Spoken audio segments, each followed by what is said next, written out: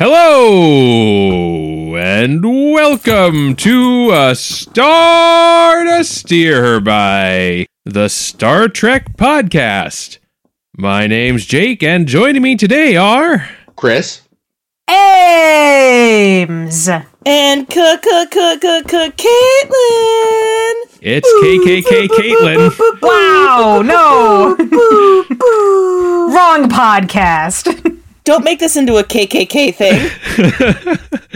Anyway. I'm the only one who was, calm. I feel left out now. You fucked Get up, son. fucking hype. Yeah. Come!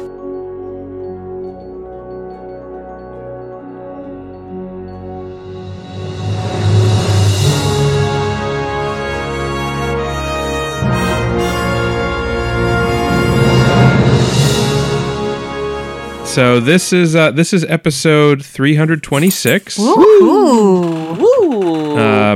And this is Familiar Faces Week on Seriously? Star Trek Enterprise, as we will be covering two episodes of Enterprise, Acquisition and Oasis.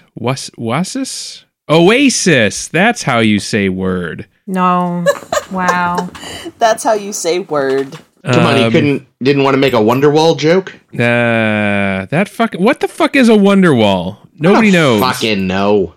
But yeah, so yeah, in both episodes we have a lot of familiar faces, people we've seen before in Star Trek. And If you can tell under the makeup. Yeah, well, I think so. I mean, I think. Well, our acquisition stars, which we'll just get out of the way, were we have Krem, who is sort of being played by our old friend Jeff Combs, old Jeffy boy. We have a very familiar face in the Ferengi captain, being played by Ethan Phillips, also known as Neelix. And then a very old familiar face, as in we have seen him in TOS. All the way We back. saw him in DS9, and now we're seeing him again here. Our old friend Clint Howard. Oh, that's so sweet. They didn't even have to put makeup on that guy. That's how good he is. He showed up prepared. And then we just have then also there some other Ferengi who must have felt very shitty while filming this episode with As everybody's old three people. friend. Oh, yeah, so good to see you. Star Trek royalty and Bob. This guy. Well, what I love, too, because the listeners can't see this, Ames gives us notes in the Zoom chat to read off of. And for Acquisition, literally, like Krem, played by Jeffrey Combs, Muck, Clint Howard, Ulyss, Ethan Phillips, Grish, another Ferengi pirate. Well, I also figure we're not going to call them by their actual names once in this show. I know, but it's like when Sam Rockwell comes out at the end of Galaxy Quest, and they're like, another crewmate! Yes. That's what happens. See, that's the thing. That's what happens to the actor that plays Mayweather at every Star Trek convention. Oh, no. Guys, I have got a situation. All right, I we gotta can get this dog pause. out of the room. We can Be right pause back. while you dog. So anyway, heading into the synopsis of Acquisition. So we open the All right. episode. We are on a Ferengi ship. Well, first we see the outside, and we see Enterprise is kind of listing in space, looks a little adrift, and they're approached by a little ship, tough little ship. It turns out it's Not a that Ferengi tough. ship. Very fragile little ship.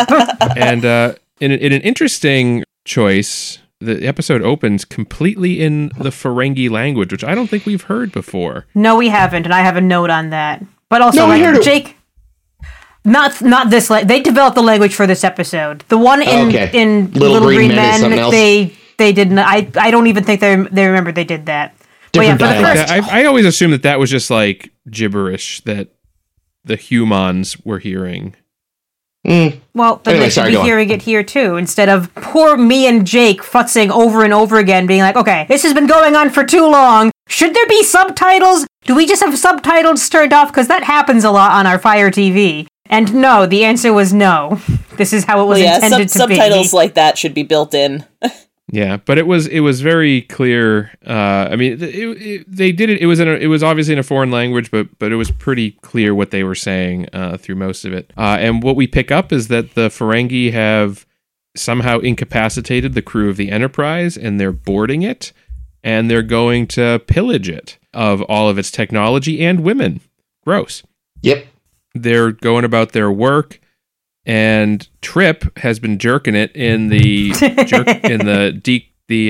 tanning bed. The tanning bed / porno booth / decom chamber. And when he can't get a hold of anybody to let him out, he just breaks out and realizes, oh shit, the entire crew except for me is incapacitated. Something's fucked up. The Ferengi eventually wake Archer up and try to get him to tell them where the gold is, where the vault is. And at first Archer's like, there's no fucking gold. Fucking morons. And they press the issue, so eventually he's like, oh yeah, that gold. Yeah, of course. Well, I'll help you find the gold, but you gotta make a deal. We gotta make a deal. You gotta give me a cut, or else I'll never tell you where the gold is. So then, the episode basically just continues on for a while as Trip sort of tries to get things under control. He wakes T'Pol up, and she tries to help, and it's just a comedy of errors, and the Ferengi doing goofy shit, Archer doing goofy shit. Some of the better Archer acting I think we've seen, interestingly enough, but that's beside the point. T'Pol does a faux seduction. Oh, God. Yeah, thanks. Damn Thank you. 3 weeks, On 3 episodes Combs. in a row of disgusting bullshit. Do you know Umox? Oh, fuck she umoxes him. I know lots of pleasure methods. They had to bring up fucking Umox. They did. It's required. Umoxes him into and I'm not going to belabor it anymore. Not a ton happens in the episode. It's basically just a goofy romp. We get some of our favorite actors kind of chewing the scenery, which is nice. In the end, they end up. T'Pol manages to incapacitate one of them with a neck pinch, and just straight up shoots the rest. Yeah, and then T'Pol and Trip lure the other ones to a trap where T'Pol then shoots them. It took unconscious. them way too fucking long to neck pinch any of them. Like every single scene, I'm like, and then she neck pinches all. Nope, okay. We're just still going. She didn't even have to touch a lobe. She could have just gone straight for the neck pinch. Yup. Yes. Oh, you want me to touch your... You're done. Anyway, so yeah, that's it. And for some reason at the end, they let the Ferengi go. Why? Without even learning who they are. Specifically because it would break canon. And God damn it. Because we're not supposed to know the Ferengi by the time we get to Picard. So. That's the thing that enrages me the most about this episode, because they for some reason really wanted a Ferengi episode. No clue why. Didn't need it. Shouldn't have had it in Enterprise. That's for fucking sure. Because they're not supposed to know who the Ferengi are until Picard's encounter in the battle. And yet, we are doing so much encountering the Ferengi. Like, I knew going into this episode that eventually, like, oh yeah, in Enterprise we see the Ferengi, but we never learn who they are. So I thought there would be, like, an enigmatic presence, or maybe only one person interacts with them and doesn't get their name. But no, like, by the end, everyone else has woken up. We're having them empty their shuttle back into the Enterprise. Everyone is talking to these guys, and yet evidently we never took down what their species is. Or maybe we did, and they just gave a fake answer or something. That's If they did that, I would allow it. If they said, "Oh, we're Orions," what did you say, Caitlin? I said Bolians. What did you Oh, say? I said Orions. Oh, nice. But it just doesn't make this is bad prequel. Bad prequel. Look, I'm a big fan of the Ferengi. Oh, we know. But I'm also just like, guys, this doesn't actually make sense. No. Like, it's dumb to have them show up, but somehow no one knows who they are. Brandon Braga has a great quote. Listen to this quote first. Braga says, "There's no excuse for the Ferengi. No excuse. That was an act of desperation. I hated it." Yeah. I do love the idea, though, Ames, of trying to make the Ferengi an enigmatic presence. Like, I don't know how that would work, but it tickles me to no end. Like, if they never have their view screen on, but you just hear them constantly bickering over the sound or something. Like, oh, in that way. I thought, like, somehow spooky and plotting, and it's like they don't, I mean, they plot, but not in that way. Now, having said that... They're not Romulans. Yeah, it's stupid, but they're here.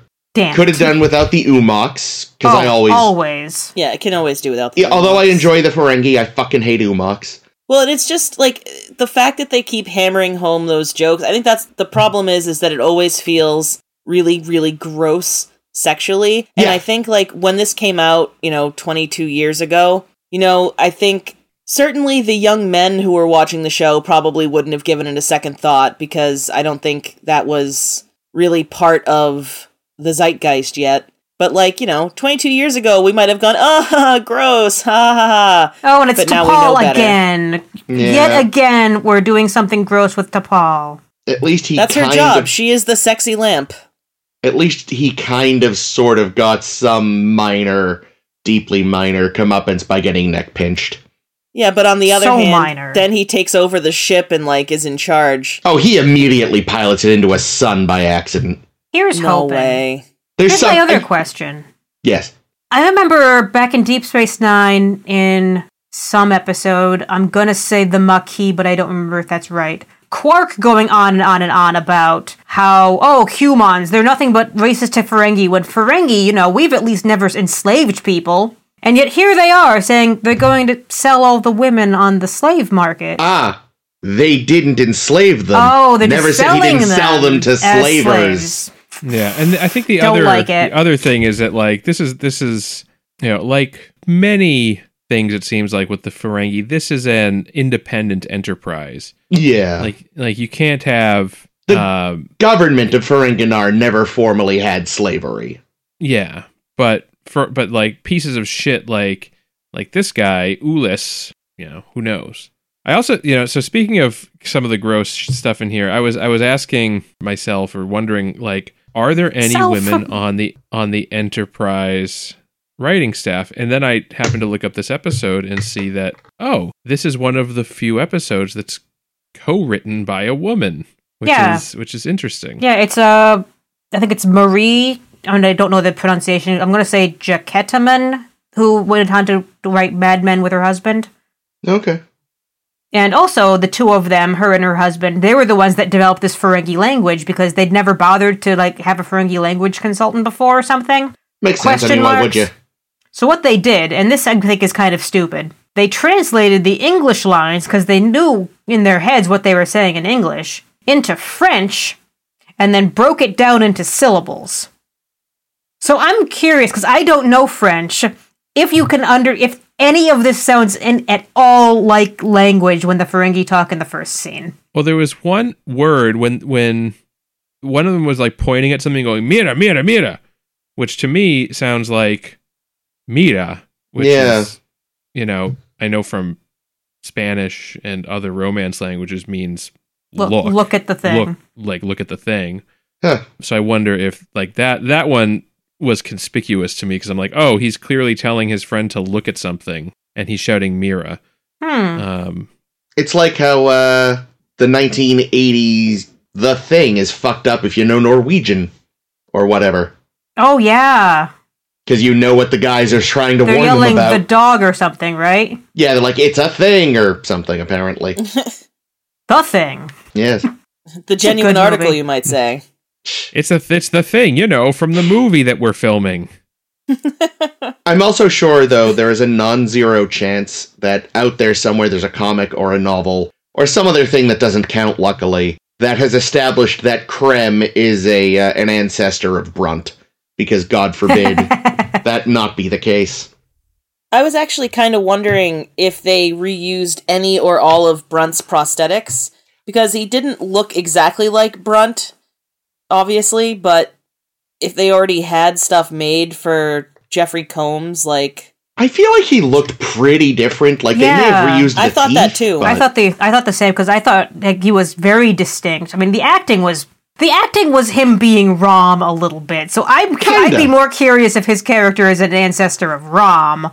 True. But he was very the dopey Ferengi, doing dopey things, being led around by the collar. It's kind of funny, though, because really they all are. Like, especially when they're fucking going through the door into the quote-unquote vault. Oh, that's so dumb. That is straight up Three Stooges. I was hoping that was an airlock.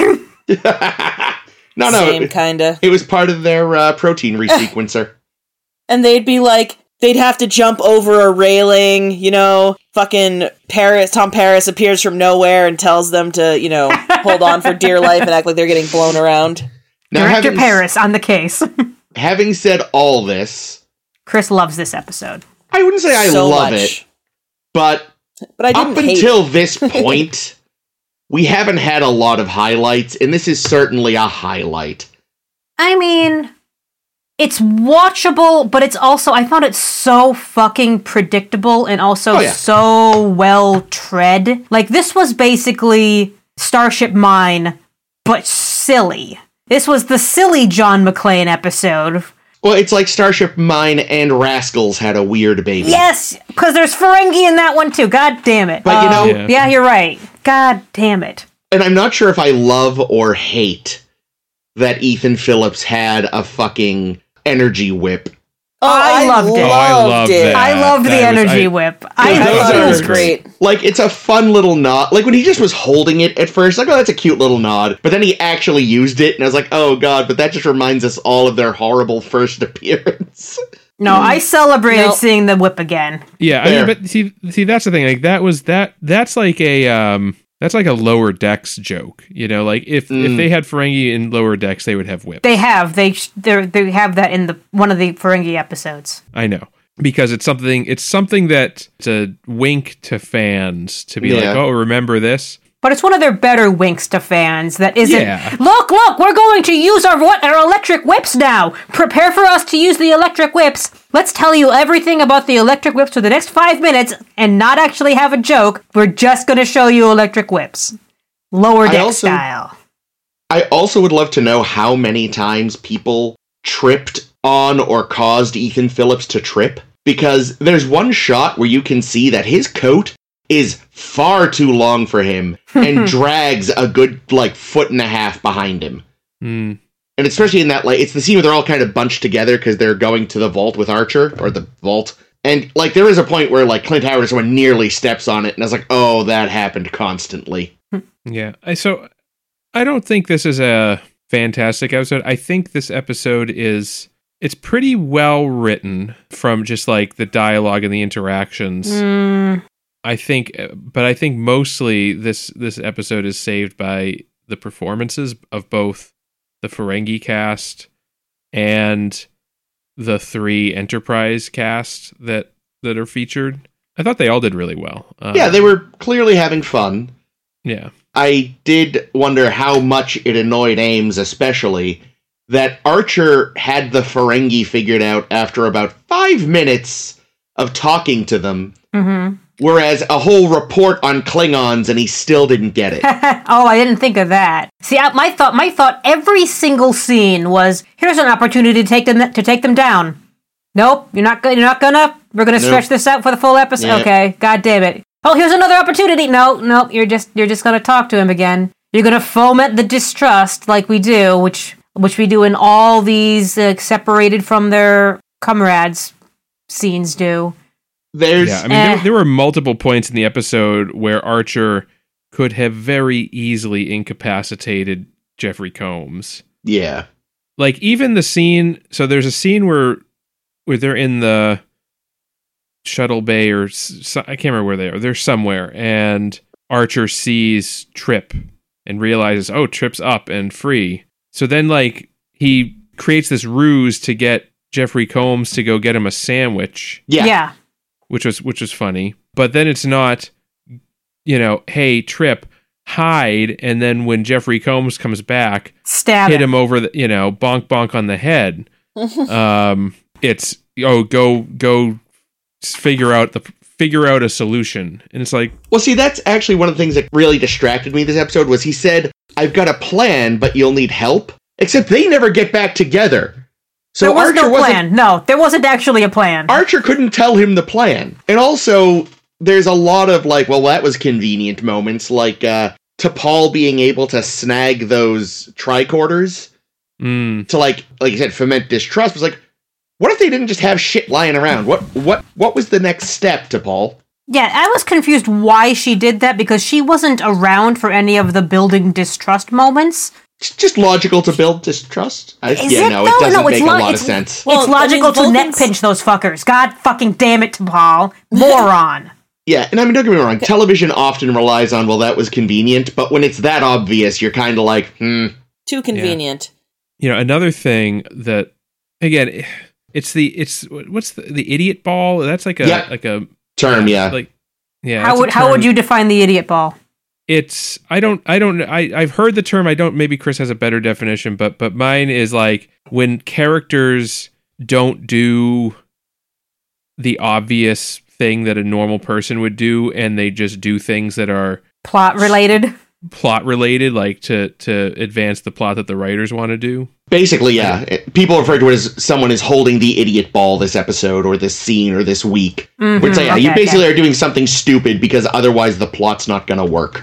Yeah, otherwise this episode will be 5 minutes long, and we can't have that. And like, it's very clear that in this episode, Archer, T'Pol, and Trip are all holding the idiot ball. Yeah, like I would have preferred a Starship Mine with maybe competent pirates, not Ferengi, because then we don't run up against this whole, we can't name the Ferengi, but the audience has to know who they are and no one else can because it'll break canon. And then to see them do some of the aforementioned Die Hard shit. And that could have been exciting. I don't care if we saw it already. It's a good, solid concept. Yeah.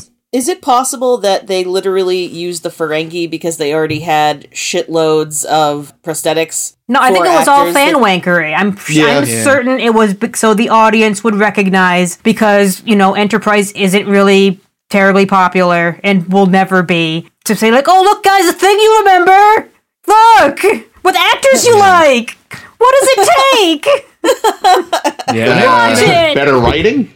Ames is getting sassy. I like it. Yeah, something, like, they make it a point to be like, I've checked every weapons locker on the ship and I cannot find a weapon. And it's like, Trip, you're a fucking engineer.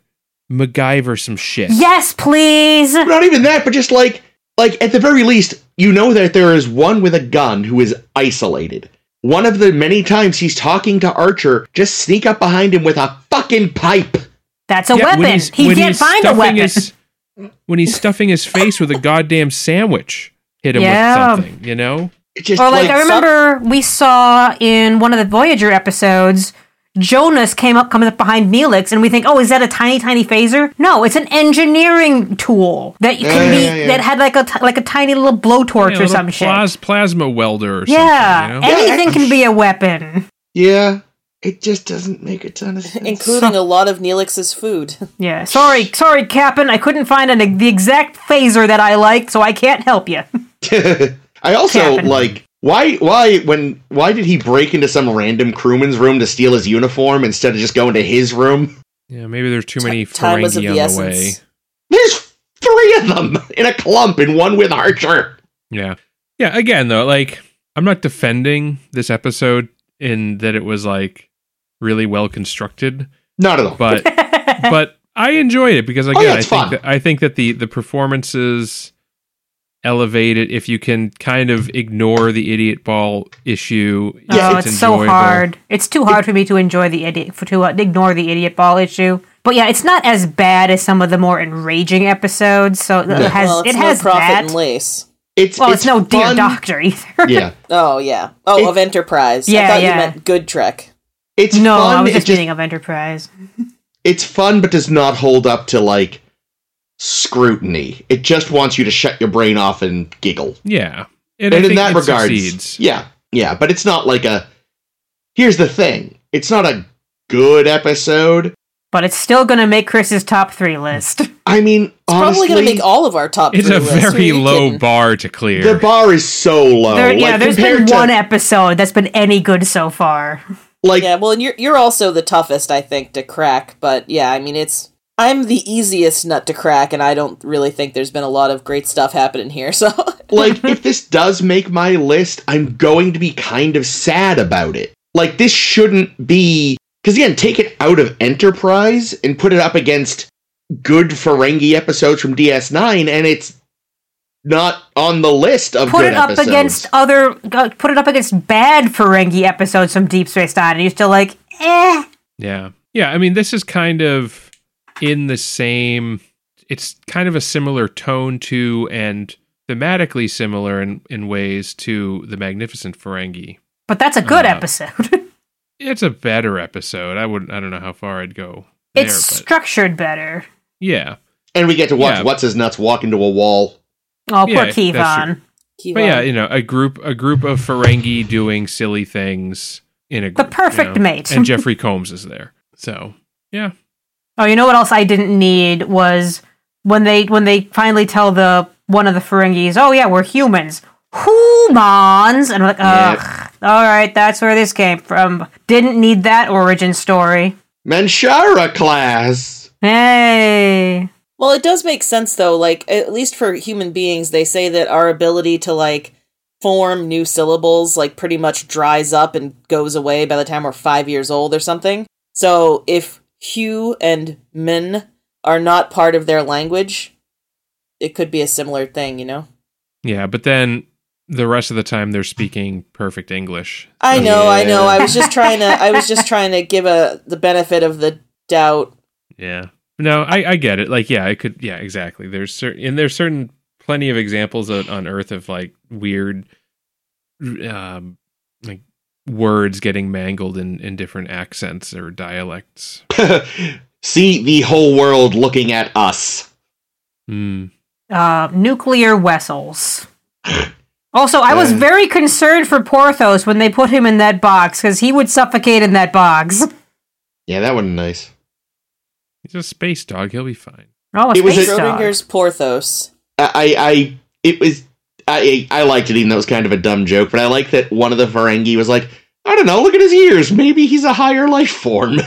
Just because they were huge ears. It's like, you dumb bastard. Cute dog. Yeah. What did you guys think when we briefly got to see that they were wearing very colorful socks? It seemed, it was like, that tracks. Yeah, I don't know. On brand. I groaned. Well, but wait a minute, though. Is that kind of like making all of the people from Han Solo's home planet, roguish, like, smuggling types? Because they're all snappy dressers, or they're all garishly draped. That's I just always feel like between, like, if you look at Quark and then you look at Rom. Now, granted, Rom doesn't have as much money probably as Quark by a long shot. So, and maybe it isn't his, priority to dress nicely. But I feel like Brunt and Quark dress beautifully, and everybody else maybe doesn't as much. So, well, I think you kind of hit the nail on the head. It would probably be something you do if you can to show off the fact that you can. Are we still talking about socks? We're just talking about clothes in general. Oh, okay. So really, that makes sense. Most people can afford a nice pair of socks. Those weren't a nice pair of socks. Those were socks you could buy at Target, and that's what I was very distracted by. It's like, these are very generic Target socks. But I don't know if it's so much about the niceness of the clothes, like the quality of the clothes, but the garishness, the self-expression element of they looked like they were for children. I gotta ask though, and this Ferengi children, maybe not. Ferenginar is a pretty gnarly, gross gray place. Maybe they do like to. Maybe that's the only color they have in their life is wearing fancy, colorful socks. And also, we've yet to see Ferengi children. There is a non-zero chance they are tadpoles until they're like 18. I hate it. Huh? I allow it. Even Nog, how old was Rom when we met, or Nog when we met him? He was a teenager. So, okay. Yeah, they're definitely mammals. But he wasn't 18. Okay? He was in, like, high school. Yeah, I don't know. Alexander is 2, and he's 12 feet tall. I'm just saying, there's a non-zero chance Ferengi have a tadpole phase. Because they seem very frog-like. We've never seen a pregnant Ferengi. It's just amazing to imagine, like, a tadpole, but with big fucking Ferengi ears on the side. I want someone to draw that. Wow, neat. Also, we've never seen a pregnant Ferengi because the woman would be naked, and they can't show that on TV. True. Let's see. So we don't really know when Rom's first wife left. Yeah. I had always assumed it was like, here's your kid, bye. Yeah, because they did mention there was a marriage contract. Yeah, so. It was like a contract that he just wanted to, and as soon as the contract was fulfilled, she pieced. Yeah. No. So I did have another question though related to that. Like, obviously now it's very, very easy to get like whimsical socks everywhere. It's like a whole thing. Was it as easy 20 years ago? Like, I remember when I was a kid, I feel like or even a teenager at this point, like, I don't know, you could get white socks or black socks or overpriced silk socks. These socks were clearly from the children's department, so yes.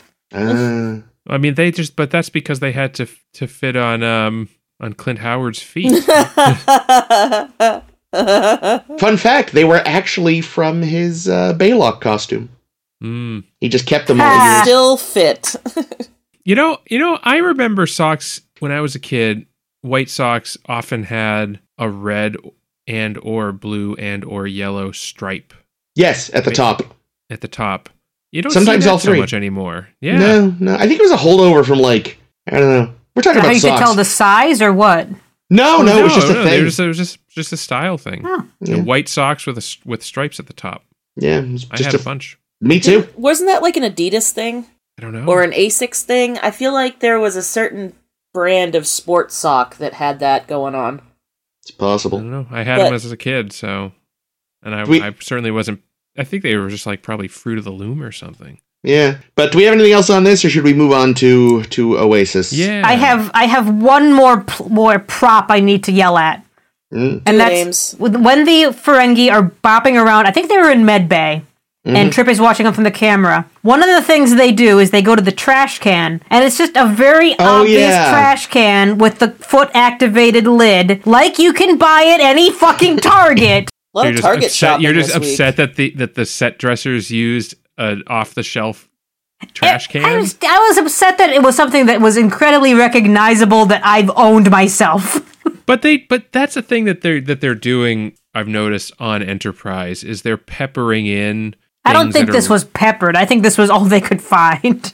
Well, no, because they could certainly have made a space age looking trash can if they wanted, but I think they deliberately are making things. Are you sure they had the budget for that, Jake? I'm sure they had the budget. They have the money. Here's the thing: if they had, it would have looked like a fucking Discman. So I'm glad they didn't. I mean, it's why like the TV screens are just regular computer monitors, which at the time, flat screen monitors like that would have been seen as like very fancy. Yeah, futuristic. They were fucking expensive. But I remember I had my first job in tech in 2004. 2004. What kind of socks did you have? I don't remember.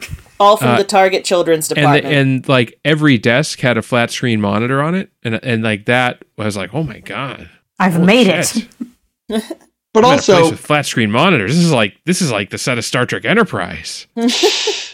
But also I feel like there are times where like really at the end of the day, how futuristic can a trash can get? And like sometimes, it should be a tube on the wall that it vanishes into. Maybe. But like, there are moments where you're just over-egging the pudding and you wind up with, well, we want it to be futuristic, so here's a green plastic symbol. Yeah. Yeah, exactly. Yeah, that's the truth. Yeah, because if they had made that's the thing. I think you're right, Chris. I think the trash can is an item that has basically been perfected. Yeah. And like anything new that they're doing to the trash can isn't really improving it. Nope. Like my parents have a trash can that has a motion activated lid. Yep, seen those. Like, okay, that's an okay little feature. But if the battery runs out or the lid breaks, we're back to just a plain old trash can. Yeah. I like my wall tube idea because the one thing about trash cans that does suck is how much space they take up. Yeah. Which I can imagine in Med Bay being a pain in the ass when you're trying to do something and constantly tripping over a trash can. But you know what that means, though? There's literally at least one crew member on the ship who walks around with a janitorial cart and empties those things and has to lift the cart up over all of those thresholds that the Ferengi had the little ramps for. Where did they get the ramps? Did they have them? They're just ready for that. Oh, smart. Yeah. I think I wouldn't be surprised if those were something that was also just like the Enterprise should probably have a bunch of those for when they need to drag shit over those thresholds, because those are not easy. No, maybe they have hover carts.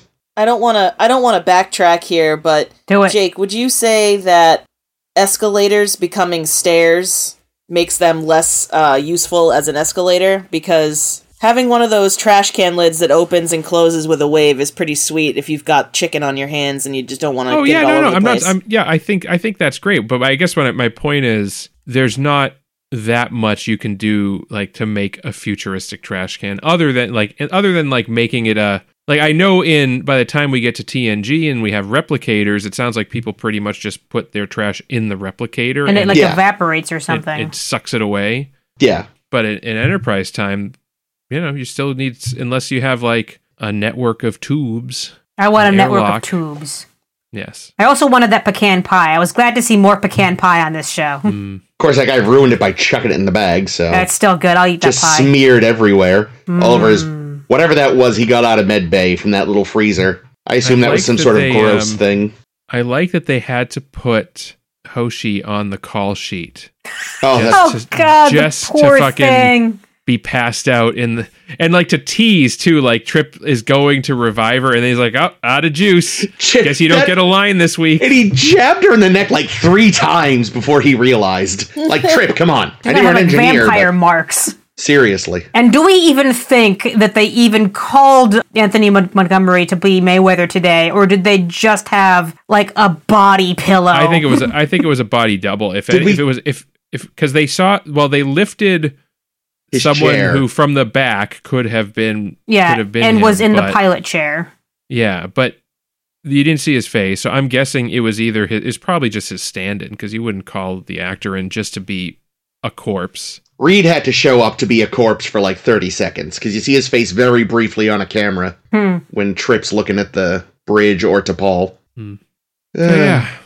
It was fun, but doesn't hold up to much scrutiny. Yeah, it's not a great episode. I really, I enjoyed the performances. It's mostly just, watching people be ridiculous, and your tolerance for that will determine how much you enjoy this episode. Thumbs down. Ames. That should just be our podcast. Ames makes fart sounds.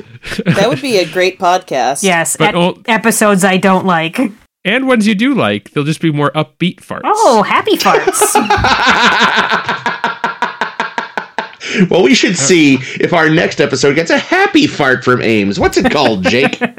Then our next episode, Oasis. Oasis. We get some more familiar faces here. So we open the episode. We're hosting a guest, television's Tom Bergeron from America's Hollywood Funniest Home Videos. Yeah, Hollywood Squares. Did he do Hollywood Squares too? He did. And he's from like Andover or something. He's from somewhere in Massachusetts. Famous. I don't think he's really an actor. I think he's mostly a host, like a game show. But you have to get there somehow, right? Like, I'm thinking of like, let's look at the other Family Feud. Actually, I have no idea where Ray Combs came from, but like, Richard Dawson was an actor, Louis Anderson was an actor, John Hurley was an actor. Steve Harvey he was kind of like a famous comedy MC / he was a comedian. Yeah.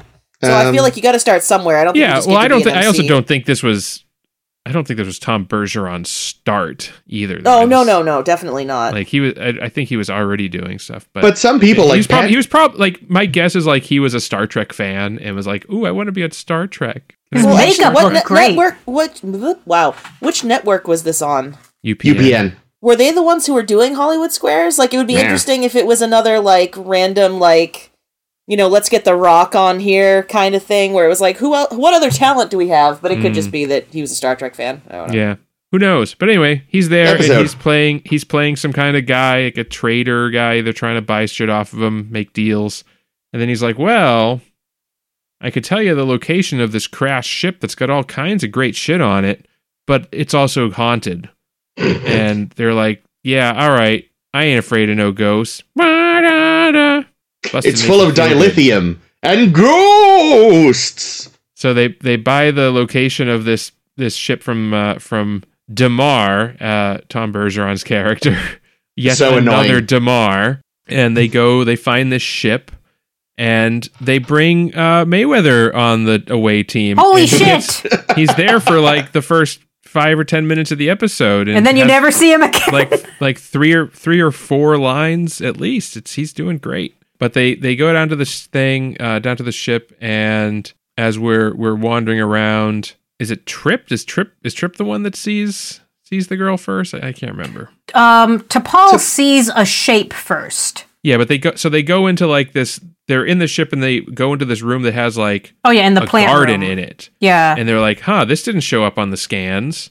Cass's room. there's a dampening field, and then we see a girl. I think is it Trip? I can't remember. I'm pretty sure it's Trip. I think you're right. So we come across this girl who is the same actress that plays the Borg Queen in Picard. Rest in peace. Yeah, who died recently. Oh God, that's right. Oh, Yeah, she was so good. she was great. Wait, She sorry, was who? young. The Liana. the girl, the pretty girl in the episode. Trip's No girlfriend. shit, I didn't know that. She's the actress that died recently who played the Borg Queen. I had no idea that was the same woman. Wow. Yeah. So we follow her and we find that there's a whole bunch of people on this supposedly abandoned ship, including Constable Odo. It was so great, guys. Yeah, so we see our favorite Rene Auberjonois. I guess he's the only Rene Auberjonois, but he's also my favorite one. He's also my least favorite one. So Weird, take that what Jake. you will. Anyway, yeah, Rene Auberjonois is here. He is playing character Ezral, according to my notes here, who's the chief engineer of this ship.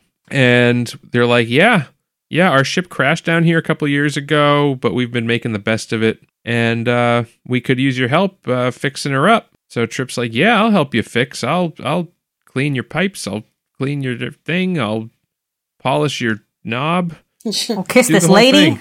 Yeah, and he's big. He's hard crushing on Liana here. So that's what we do. But back on Enterprise, they're kind of looking at this crashed ship, and they're like, this story that they said that they only crashed a couple of years ago, it doesn't really check out, because Reed's like, they said they were in a battle, but there's no scorch marks, there's no evidence of a battle, and I know battle. And then they're like, looking at the Hubitawat, it looks like they've actually been there for like 20-something years. That doesn't add up with what they've said. Oh, look, there's an escape pod in orbit. And oh my God, there's a rotting corpse on it who's one of the people that we've been hanging out with down on the surface. So they're like, okay, something's fucked up. So they go back and they're trying to ask questions, and they're like, you're asking too many questions. So they eventually take T'Pol and Trip kind of prisoner and force them to fix the ship. And then Archer and Reed stage this rescue that doesn't quite go to plan, but What a shock. as they're having this firefight with the other people, they start disappearing. Whoa! And it turns out they're all holograms. And the reason they were disappearing was because Liana was, Trip kind of manipulated her and convinced her to deactivate the holograms. And then we find out that really everybody that we've met other than Odo and Liana are all holograms, and they're the only two survivors of this crash. And the story is that Odo was the chief engineer, and he left his post during an emergency to go save his daughter. And because he left his post, the ship ended up crashing, and everybody except them died. So he's been living with this guilt for 20 years while raising his daughter. And of course, being a single dad ain't easy. It's even less easy when you're the lone survivors in a marooned ship. So he created all these holograms to help out, farm and things, just, normal hologram stuff.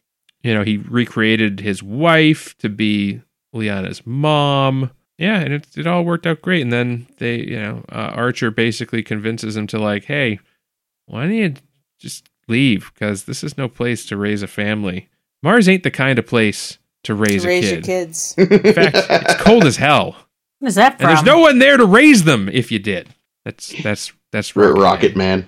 By Elton John. Oh, sure. I never Of course, actually listened to the lyrics. Famously covered by William Shatner. Some would argue the better version. Stupid anyway, people, mostly. So yeah, finally Odo is like, yeah, you know what, John Archer, you're right. I am going to leave, but I don't need your help because I'll just create a whole bunch of new engineers to that all look like ship. Trip because my girl seems to like him. Yeah. And that's basically where we leave it. I don't know. I think a ship of Trips would be pretty good. Yeah, but imagine. Trip ship. And here's the thing. But from the perspective of, like, the dad knowing she kind of wants to bone him, are you really going to make dozens of trips? He's a hologram. What's the problem? Yeah, it can still holo work. We know that from Voyager. He can't knock her up. It's the perfect world. That's what we thought about touching a bowl of Damn marbles, it. okay? How many times did T'Pol rub that in Trip's face today? So I love, kind of, that they kept bringing up that mission. They did. And you think it's like a weird, like, oh, wow, okay, continuity and all that. But really, it's a subtle hint about what's going on. Yeah. Because that species had really good holo technology. Oh, yeah, you're right. People like, I worked on one of these on a Who's It ship. Okay, And, I don't know who wrote this episode, but I got to give them mad props because, I've seen this episode before and I knew I think the twist was pretty well telegraphed anyway, but I knew the twist. And then there's a scene where, I can't remember the context, but Trip says, come on, you gotta leave here. You gotta leave here. You're not gonna make any new friends that way. And Odo says, I've made all the friends I need. And I literally thought, that's a great line. That's a great line. But that's obviously a lie because Odo needs Quark. Yeah, that was the other thing of this episode. Like the other massive hint for this episode is that we've got Rene Aubergenois here, and where he's in a world full of holograms who are just people who learn to live as holograms. It's just shadow play again. And Rene Aubergenois, like they've asked him, like, oh yeah, what was that like? And he's like, well, I can't do a good Odo voice. Maybe Jay can repeat this for me. There it is. There's only so many ideas out there, so you were bound to run into one again, and it's a good one, so it's fine. I'll just do shadow play again. That's the thing. It was like, it's one thing to kind of have this story again, but to actually literally have one of the same actors in it. It's like, come on. I love Rene Aubergenois, but you couldn't have had a different episode for him to be in. I kind of wondered a couple of times, because, they said early on, we didn't see any life signs, and it turns out there was this deflector thing. And then later, it never comes up again when they say, oh, these people are mostly holograms, but two of them aren't? So did they never check? Once they saw the people, they're like, we trust our eyes. Our stupid lying eyes. That seems to be the case, yeah. Morons. Yeah. Well, I don't think there was any nefariousness. But they always have a thing out telling you what's around you. You'd think it would be like, hey, there's no one there. At least T'Pol. Yeah, T'Pol should have figured it out sooner. Yeah, she should have. But then maybe that's why they locked her up. Who knows? But also, what? You found something you shouldn't have. It's like, you left her alone in the fucking hologram room. What were you expecting was gonna happen? Jesus Christ, people. Yeah, the tone of this episode, I don't know what I think of it yet. It's all over the place. It starts off wanting to be a horror episode, and it's creepy, and Mayweather's reminded, like, oh, I'm telling ghost stories, and all this thing, and it's, something's moving in the dark. And then it's just a fun, it's a survival story, these people survived. And then it's back to a horror episode briefly, and then it's this other thing. And then it's like this ethical debate of, do we allow Liana to live a life, or do we make her stay with her dad? It's a lot of things, this episode. Yeah. So many, and yet not enough plot for the whole episode either. True. Yeah. When that happens. Was so much of Trip making eyes at this girl. I was like, please, can anything else be happening? Nope. Just this. This is the only thing we have. And like the thing, you bring up shadow play, which, obviously I don't have a problem with recycling plots. I was literally just begging for another Starship Mine. Yeah, and like, Lord knows, Star Trek has a long history of recycled plots. Like but Shakespeare. This just, to me, felt very lazy, because, Shadow Play's a pretty decent episode. Oh yeah, we like that one. And like, to even, just having the ship of holograms, like they couldn't have thought of something new to do with it other than like the guy protecting his daughter angle, which is which we've also seen before. Yeah. Yeah, I mean, and that's basically the plot of Shadowplay, although turned out the daughter, well, it was like the granddaughter, and she was also a hologram. But yeah, or Requiem for Methuselah with fucking Flint there and his Flint and his Robo Girl. Yeah, I mean, like, I starting to feel like Enterprise is doing a lot of paint by numbers. Oh, God, yeah. And it's just like, there's no original ideas in the show, and it's just it's like they were doing Star Trek out of obligation. Oh, wow. Not because they had anything that they needed to say or wanted to say. And I think that's the for me anyway, so far, I think that's the biggest disappointment and the biggest letdown of Enterprise is that it's not that it's poorly written, because it is, but it's not. It's fine. It's written as well as other Star Treks in terms of dialogue and things. But it's just that it doesn't have a perspective. It doesn't have anything it needs to say. It's not doing anything new. And this episode, I think, is a microcosm of that, because again, we've dug up an actor from a previous show just so you can see him. Yep. Like what other Star Trek? Like I was thinking about this in the last 2 episodes. We've had Ethan Phillips and Renee, who were both and main Combs. cast. Well, I'm thinking of them like as main. Okay. like main, opening titles, cast members of other series, and I feel like that's kind of strange. Like you bring you have like recurring guest actors like Combs, like that's one thing, but these are iconic. Like this would be like if you had Patrick Stewart show up as not Picard's ancestor, right? Like, have him show up as like some, yes, the Bolian trader is here. Like paint his head blue. Picard. He'd make a great Bolian. True. But it is Mott the barber. Like, I think, normally when a major actor shows up in another series, it's as that same character. Or like at a stretch, and foreshadowing for later, I guess, Jonathan Frakes showing up as transporter clone Tom Riker in DS9, but that's still Riker. Yeah. So and that was exactly that, and that was a callback to another episode too. Yeah, that was an established character he played. When it would be like Noonien Sung. Oh wait. Oh no. God damn it. Yeah. But again, like that's also not established characters, but the established concept that the fucking Soong family line is all clones. Yeah, they're all Brent Spiner. That was already established within TNG, so it's acceptable. Good.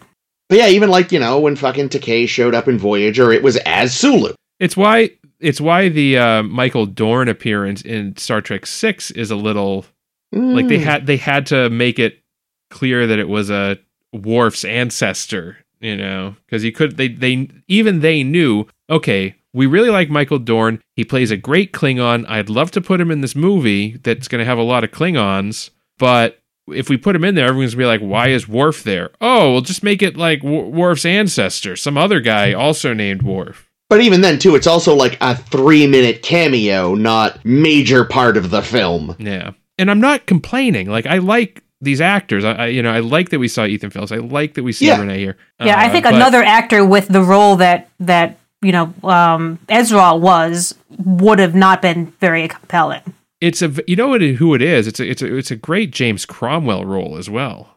Yeah, he would have. Yep, he'd have nailed it. But again, he's now Zephyr you could James Cromwell's appeared as a bunch of different characters in Star Trek, but by this point he is Zefram Cochrane. He's appeared as Zefram Cochrane in Enterprise already. So yeah, like he's kind of he's ascended into now it would be weird.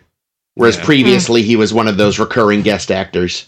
But yeah, and I like the performance here. I like the character. Yeah, but it is just so weird. It reeks of desperation, and it just shows how creatively bankrupt. Yeah, I almost want to blame the being a prequel thing, but the thing is, like, there is so much interesting story to mine in a pre-Federation world. Yeah. And, I think we'll get some more later. Like, I don't know all the upcoming episodes terribly well. But right now, it's like, we want to see what people are like when there aren't these rules. And like in the last episode, we just let the Ferengi go. No comeuppance, no Federation to ask, no brig to throw them in. Just so long, you learned your lesson, bye. And in this one, it's like, oh, we're just out here tooling around. We have no reason to be here. We're just exploring. And I don't think we're learning anything new. Mm-hmm. We're only learning things that we, the audience, knows from other shows. Yeah, I mean, what really drives that home, I hated this line so much. What you gonna do next? Make a holographic doctor? Yeah. I don't know I've seen who several wrote that, of those. but I want them to be hurt. See, the only way that would have been funny, and it would have even been more eye-rolly, is if Ezreal was played by Bob Picardo. No. Like that. That would be awful. It was like it had big Admiral from the Future energy, that line. Yep. Except there's something charming about how stupid Admiral from the Future is. I love Admiral from the Future. That's still my favorite line in all of Star Trek. It's up there. I want a T-shirt. I want something. I'm a little crushed in a way that it's not a bigger deal. That it just seems to be an us thing. Yeah, I think you got to start making some shit posts about. We it do. We really should make it a thing. Can we make one of those like inspirational posters? Oh my god, that's inspirational perfect. Like image macros that people put. That I think would it's be a very great. good idea. No one can tell you what can happen tomorrow. Not even Admiral from the Future. Native American proverb. No. Whoa.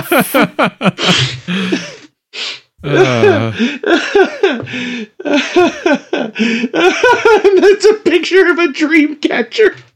Yes. Yes. No. It has to be. Yikes. Wow. The situation has been... Control of the situation is lost. I have a great note here, and that's when Trip stood up Lyanna for lunch, and she had to go eat with Phlox. Jake and I commented that Phlox definitely ate her lunch. Oh, yeah. Oh, abso-fucking-lutely. That's why she had to be in a room alone to actually get some fucking vanilla ice cream into her. Fucking Phlox. Yeah, Phlox was just happy to have someone to dine with that wasn't annoyed. That was nice, actually. We didn't really see Phlox this week. We saw him unconscious from the back Thank at God. one point. I was so happy he was unconscious. And he was only mentioned this week, so... No, he showed up. He showed up to be. Oh, smug about the corpse. That's right. Yeah. Well, I guess you won't be needing my services. Well, actually, your job on this ship is to perform autopsies and shit. So, yeah, we could use your service. Find out how long ago this guy died, why don't you? Ugh, never mind. I take it back. He was there. He's Dick. a fucking asshole. He's always an asshole. Fuck Phlox, man. I don't get why people like Phlox. People love Phlox. He's I awful. don't get it. People love all kinds of terrible things. That's true. That's true. I try not to. You know what the biggest dwell crime on it. is? You know what the biggest crime of Star Trek is? People love Phlox and hate Neelix. What's up with that? Yeah, but a lot of people also love Neelix. I feel like Neelix gets more hate than love. That's because of... Well, I was going to say it's because of how he looks, but I guess Phlox isn't exactly... Then again, at the end of the day, I think combined, Neelix gets more reactions overall than Phlox, because most people just don't bother with Enterprise. That's true. That's true. I haven't so. seen Phlox's disgusting hairy feet yet either, so... To be totally fair, early season Neelix, jealous Neelix, oh, he's was the worst. pretty The shit. worst. So, But he's not as bad as we- all the time Phlox. but well, we don't know yet, right? Because we're And he still never in fucking season smiles like that. Like we don't know. Maybe Phlox will grow on us. I we think could one- we could No, be coming back to this in a couple of months and say, we were wrong about Phlox. Possibly, Well, because listen, I do know... Caitlyn's ready for another character development arc of her own, so if I wind up liking Phlox, Yeah, because I've been re-listening to some of our past episodes and, coming up with ideas for our character spotlights. TBD. Stay tuned. And throughout TNG and Deep Space Nine, You guys rag on Neelix constantly, and we haven't even gotten to Voyager yet. And every time I'm like, you guys hold on, there's going to be some good Voyager, there's going to be some great Neelix moments, so don't judge yet until you've watched the show. And I feel like that's also the fandom, because it's also just in the zeitgeist that you're supposed to hate Neelix, because that's what everyone else does. I'll be the first to admit, we were bandwagon hating on Neelix, for sure. Me too. 100%. Me too. We learned our lesson. Yeah, so I'm trying to Meanwhile, he showed up in that super short trek, and I, screamed and was so happy. Yeah, so while I want to keep the open mind with Phlox as well, so far, not a fan. Yeah. That genocidal monster. I was like, why does he care about it being someone's final resting place? I feel like he's one of those people that just thinks, once you're dead, you're meat, whatever. Like a Klingon. Yeah. Ugh. Yeah, this is the fucking guy who convinced Archer to let a genocide happen. This guy, this is where you draw the line at opening a fucking casket? I don't know what you intend to prove, Captain. He would be a terrible vampire hunter. You know what it is? Since Archer was promised ghosts at the top of the story, he needed to see a ghost. Jinkies. You know what? We're going back to this. We're going back to the horror part of the episode. Yeah. Yeah, and, the fact that they started to kind of feature Mayweather in this episode in the first couple, 10 minutes, first act pretty much, I guess, is by the end of the first act, he's gone. But Yep, again. Not to be heard what a from. fucking tease, right? Yep. At first I'm like, oh wow, they made an explicit point, when they're leaving the bridge to go down to the planet, Archer's like, you're driving. It's like, oh, they made it a point to be including Mayweather on this thing, so he's going to play into this episode significantly. No. He should have been the one crushing on Liana. Yeah. No. Why not? Because this is fucking Star Trek Enterprise, and only Trip can get his dick wet. That's the law. I mean, I'm not against it. Trip is a handsome man, but... Yeah, that's pretty much... No, I mean, it's not to get his dick wet, but I mean, it's the law of Star Trek Enterprise that the only interesting stuff has to center around Trip. Yeah. Maybe to Paul at some point in the future, but for now, it's the Trip variety hour. No. If someone has to get assaulted, it'll be T'Pol. Yeah. But yeah. Yeah, and I like Connor Trinneer, I like the character of Trip. I just wish that they would have featured other characters more. Yeah, spread the love. Yeah, because so the previous episode, Acquisition, Trip story. Yep. Archer and T'Pol are there, but you're always going to have Archer and T'Pol, right? No way out of that. But you're the third person in that could have been anybody else. Yeah. I think Porthos has had more lines than Mayweather. Come to think of it, in Acquisition, Almost,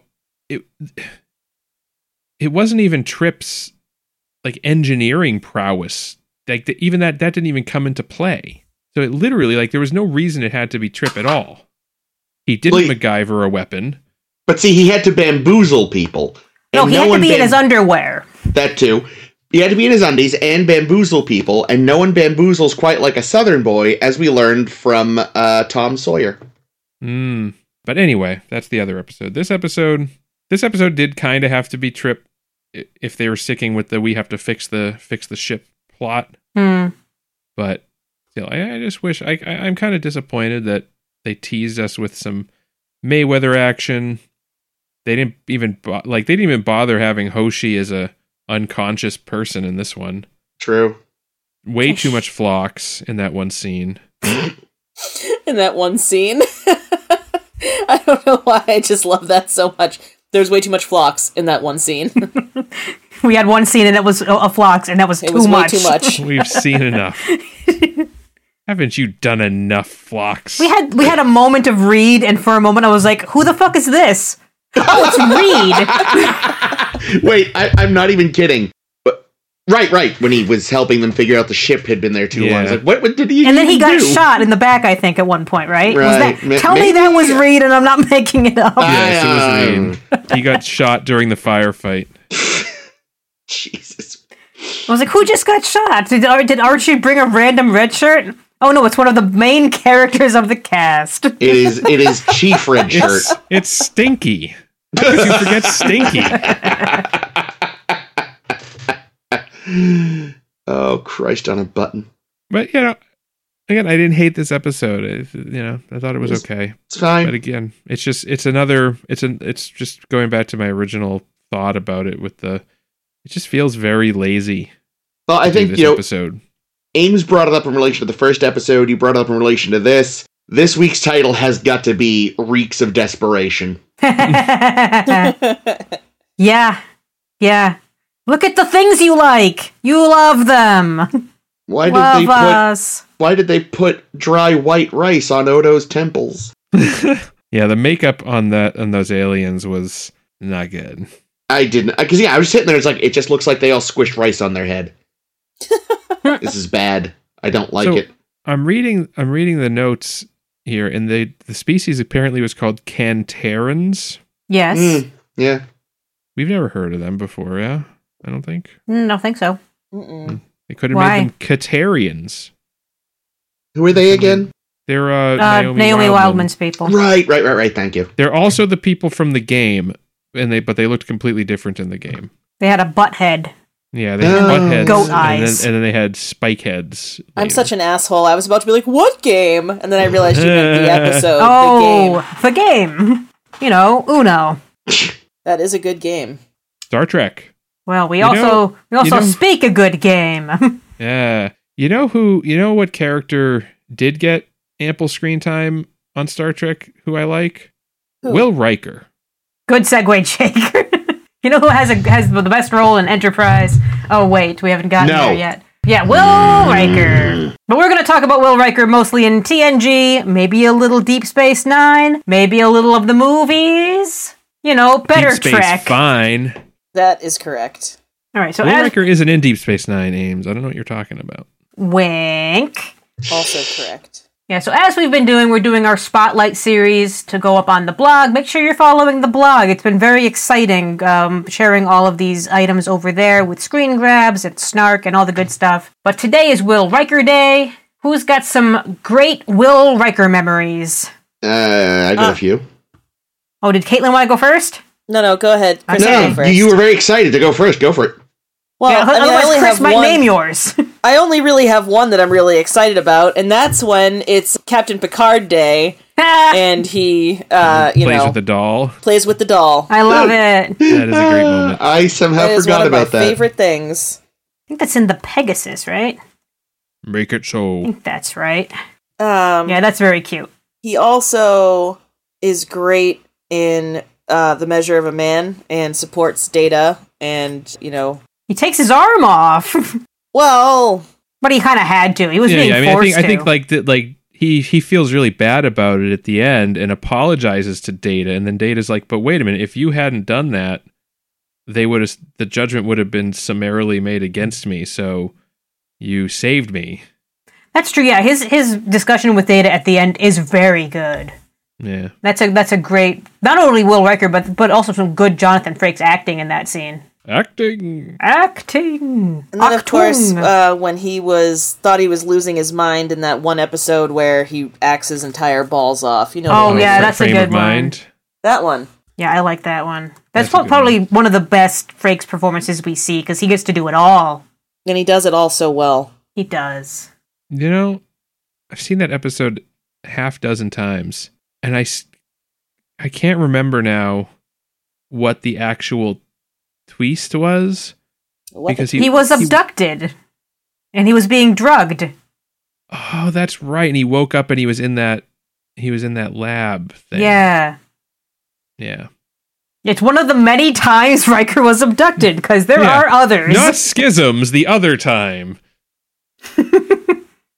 Oh, Schisms is on my list because he figured out the ploy. Only when he saw the table. And also, he got to make a great table on the holodeck.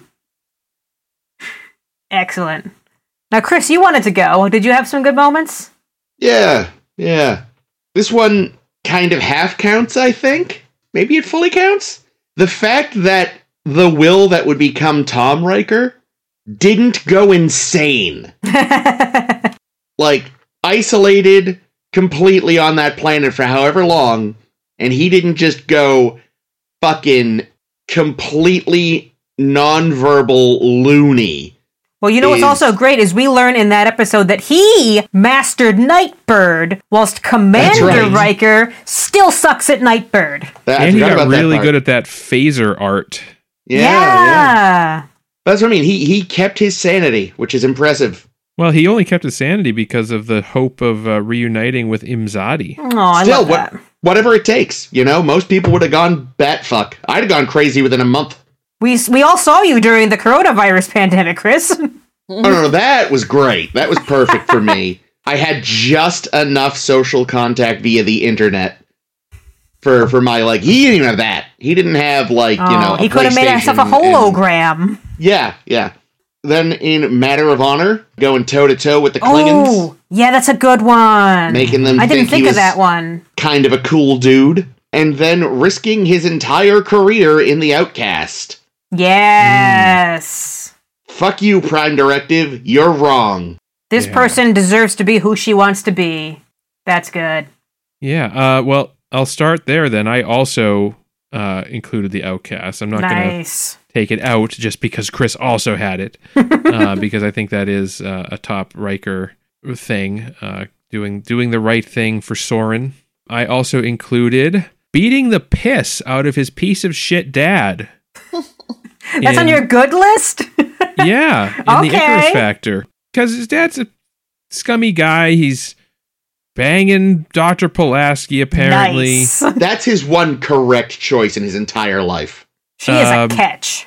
Well, no, but obviously that's Worf's woman, so what the fuck? That's before they met. And the fact that, like, his dad had been cheating, had been a cheater, and, you know, like, basically, I guess I'm using the beating the piss out of the father thing as sort of a more like you escaped this jackass and managed to overcome him and become a good person in spite of him. Yeah, that's a good way to put it. And then I'm going to say, and another act of beating up a dad, beating up his other dad. Oh, I think I know this one.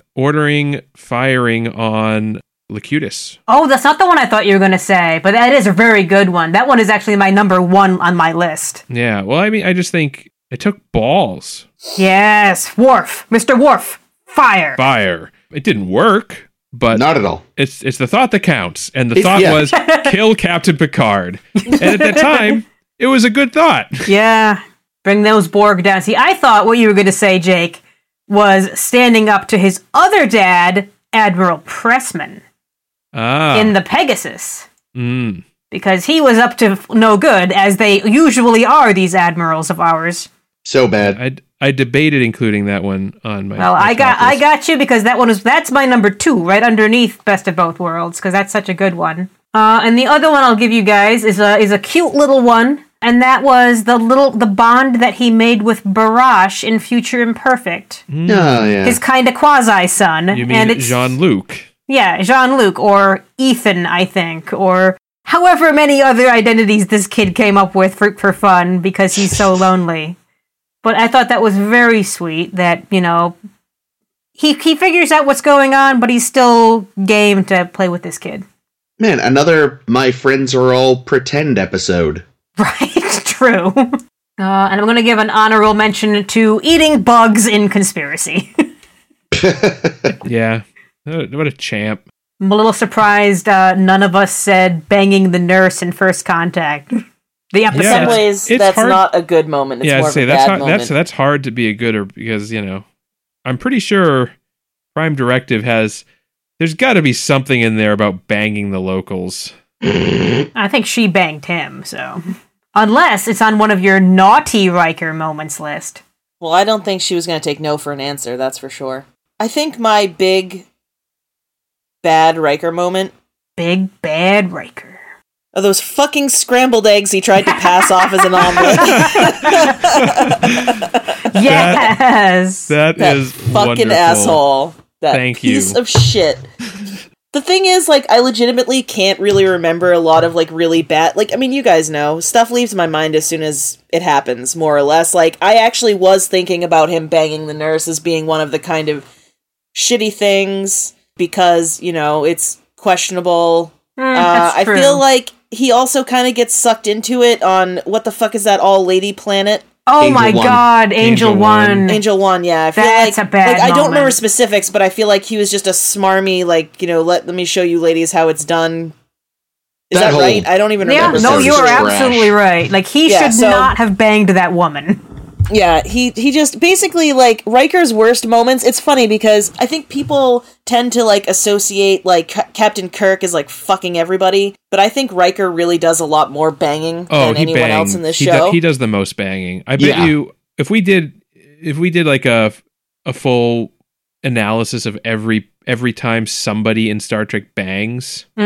Yeah, see, Kirk kisses a lot, but he doesn't go all the way very often at all. Riker just lays pipe throughout the galaxy. I mean, pipe. I love that term. I mean, most so of much. the thing about Kirk is like he's had a lot of conquests in his past. It sounds like because it's been 5 years, 2 months, 3 weeks, 1 day, and some number of hours. Like we don't. He doesn't actively bang on the show, but we know that he's banged a lot because every woman that comes on the ship talks about the time that they banged. Remember that time we banged? Very specifically like this many minutes ago? It doesn't come up much, but it also feels like young Picard maybe spent a lot of time fucking. Oh yeah, we made a lot of Picard's exes too. Oh, that Jag woman. Oh, that was a hot scene for Measure of a Man. She's good. Do you have any more, Caitlin, or am I picking up? I think I just said 3, so I'm done. Yeah, naughty Riker. Well, you kind of stole what I'd hoped would be my joke.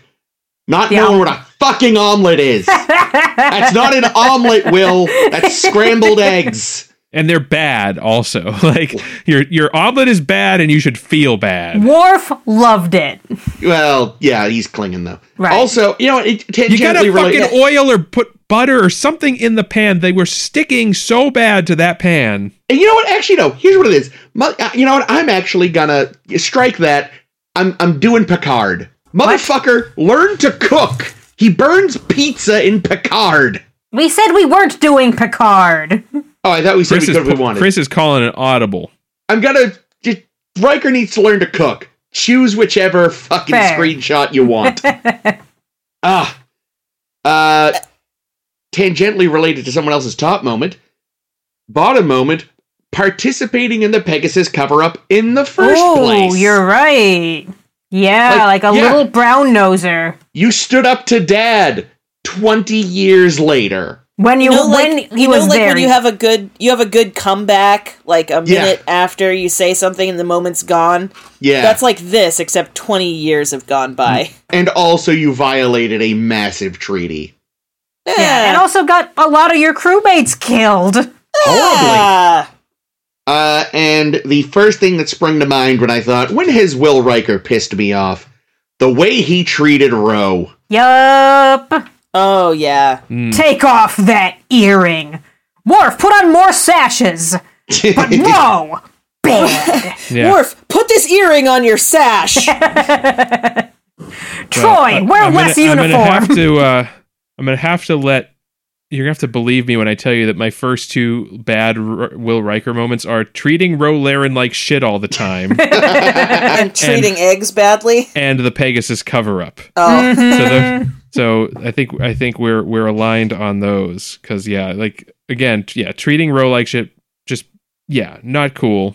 To be fair, Picard also kind of treated Ro like shit at first.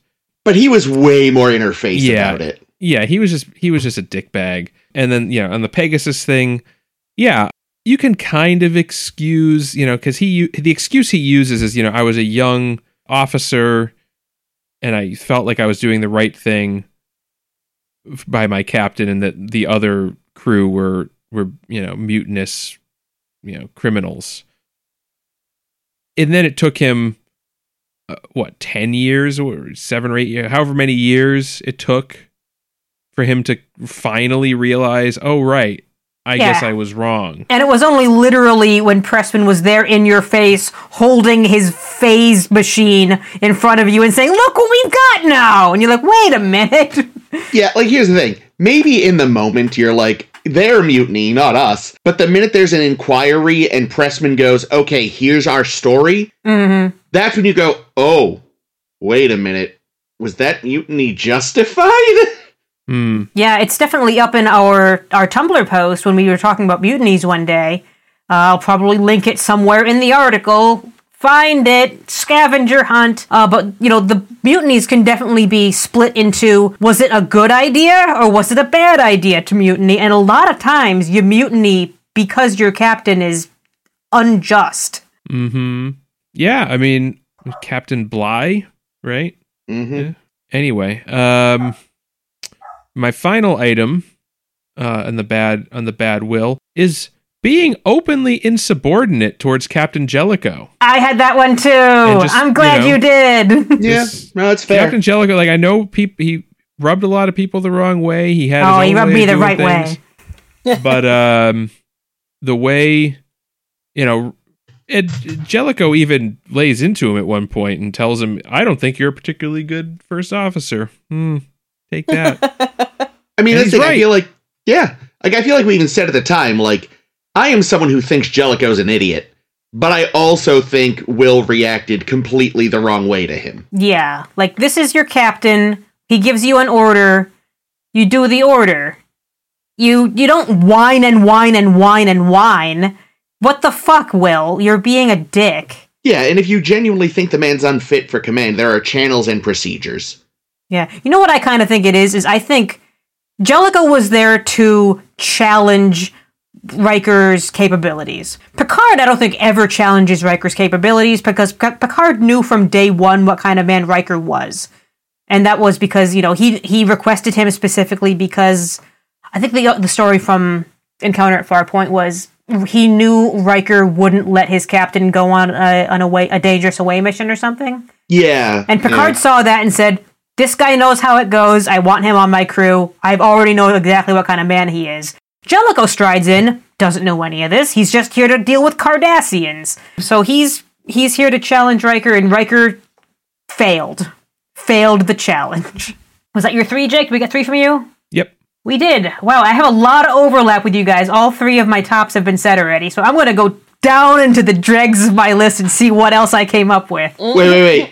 Was omelets on there? Omelets was number 8. Nice. But my top 3 were Ensign Ro, Angel 1, and being a bitch to Jellicoe. Let's see what else is on this list, because I tried to put them in an order just in case they got eaten up. Oh, here's a good one.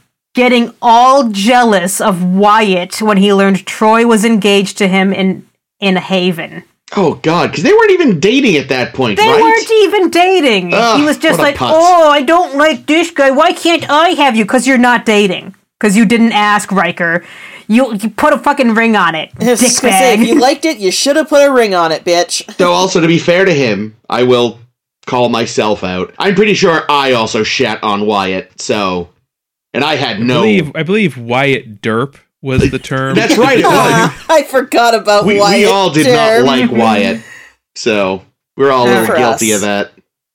I'm also going to say, just going in and murdering all the clones in Up the Long Ladder. Oh, that's right. That's right. That's kind of fucked up, Riker. That's also a that's just a bad episode. Oh, that's a terrible episode. Was it Pulaski that put him up to it? She was there too, but I don't remember. he's the one that did all the shooting. Yeah, but she was whispering in his ear. Kill them all. No clones. That one looks like me. Yeah, so that was kind of weird and gross. I mean, the whole situation was weird and gross, but that is not how you handle it, Riker. And the last one's going to be a little bit similar to how he treated Wyatt, is how he yells at Deanna when everyone learns that she got knocked up in the child. Who's the father? And it's like, Riker. Ooh, I forgot about that. That's not good. I Gross. didn't like that. No. Getting all jealous over Deanna when Deanna is not his to own. Yeah, no, it's fucked up. Anytime Star Trek thinks that writing a character as being like a jealous asshole boyfriend is a good idea, they should reevaluate and not do that. But Yeah. that's how they show they love. Especially one of their hero characters, like Yeah. Ugh. if you want to make the villain into a jealous piece of shit, then Yeah, by all yeah, means. Do it. True. All right, and my favorite joke one on my list is shaving the beard in Insurrection. Son of a bitch. Damn it, Riker. We don't love think he the looked beard. bad in Insurrection. Is not having a beard in the first season on your list as well, and I just missed it? Because Growing the beard should have been on the good list. that's true. Shit. He does actually, he says he does still look all right without it. Some people who have facial hair all the time and they take it off, you're like, oh, put it back. It's like, oh no, he's still, yeah. Oh, well. I'm taking us out. Take us out. This has been A Star to Steer Her By, episode 326. Wow. Thank you very much for joining us. As always, follow us on your preferred podcasting application. We're on Facebook, SoundCloud, Tumblr, most importantly, I think at this point. That's where most of our stuff is. Next week, we are looking at Detained and Vox Solo, everyone's favorite forgotten smuggler cousin. And next week, we will be continuing our character retrospective with Commander Data. Oh, it's going to be a good week. Yes. Oh man, how are we even going to pick? So yes, join us then. Until then, this has been Chris. This has been Ames. This has been Caitlin. And this is always Jake. And for the first time since Deep Space Nine, rule of acquisition number 6, never let family stand in the way of profit. Yay! Oh, I'm glad we got one of those at least.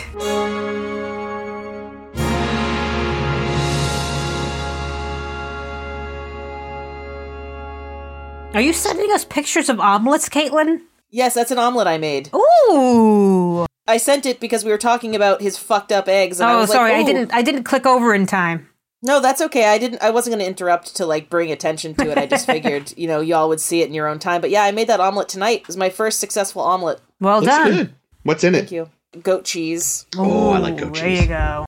Well, I was going to put in veggie sausage too, but so the first time I tried to make an omelet the other day and it failed. It became scrambled eggs, so I am sympathetic to Riker's problem. But what happened was I didn't make sure that the skillet was heated up appropriately. So, because it really needs to firm up like the second it hits. Yeah, Pretty much. Yeah. And you just kind of slosh it around to finish it off, and I didn't get that. So today it firmed up faster than I expected, so I didn't have time to put the sausage into it, so it was just goat cheese. Really chunky goat cheese. And me being like, Yeah, it's honestly flip the eggs. It's honestly best with sausage, just preheat it and have it ready to go. Oh, the sausage was preheated and ready to go, but I hadn't cut it. The only thing is I had not cut it. Okay. And I didn't want to just slap it in because they're like third size hockey pucks, the Yeah. veggie sausages, so. Sure.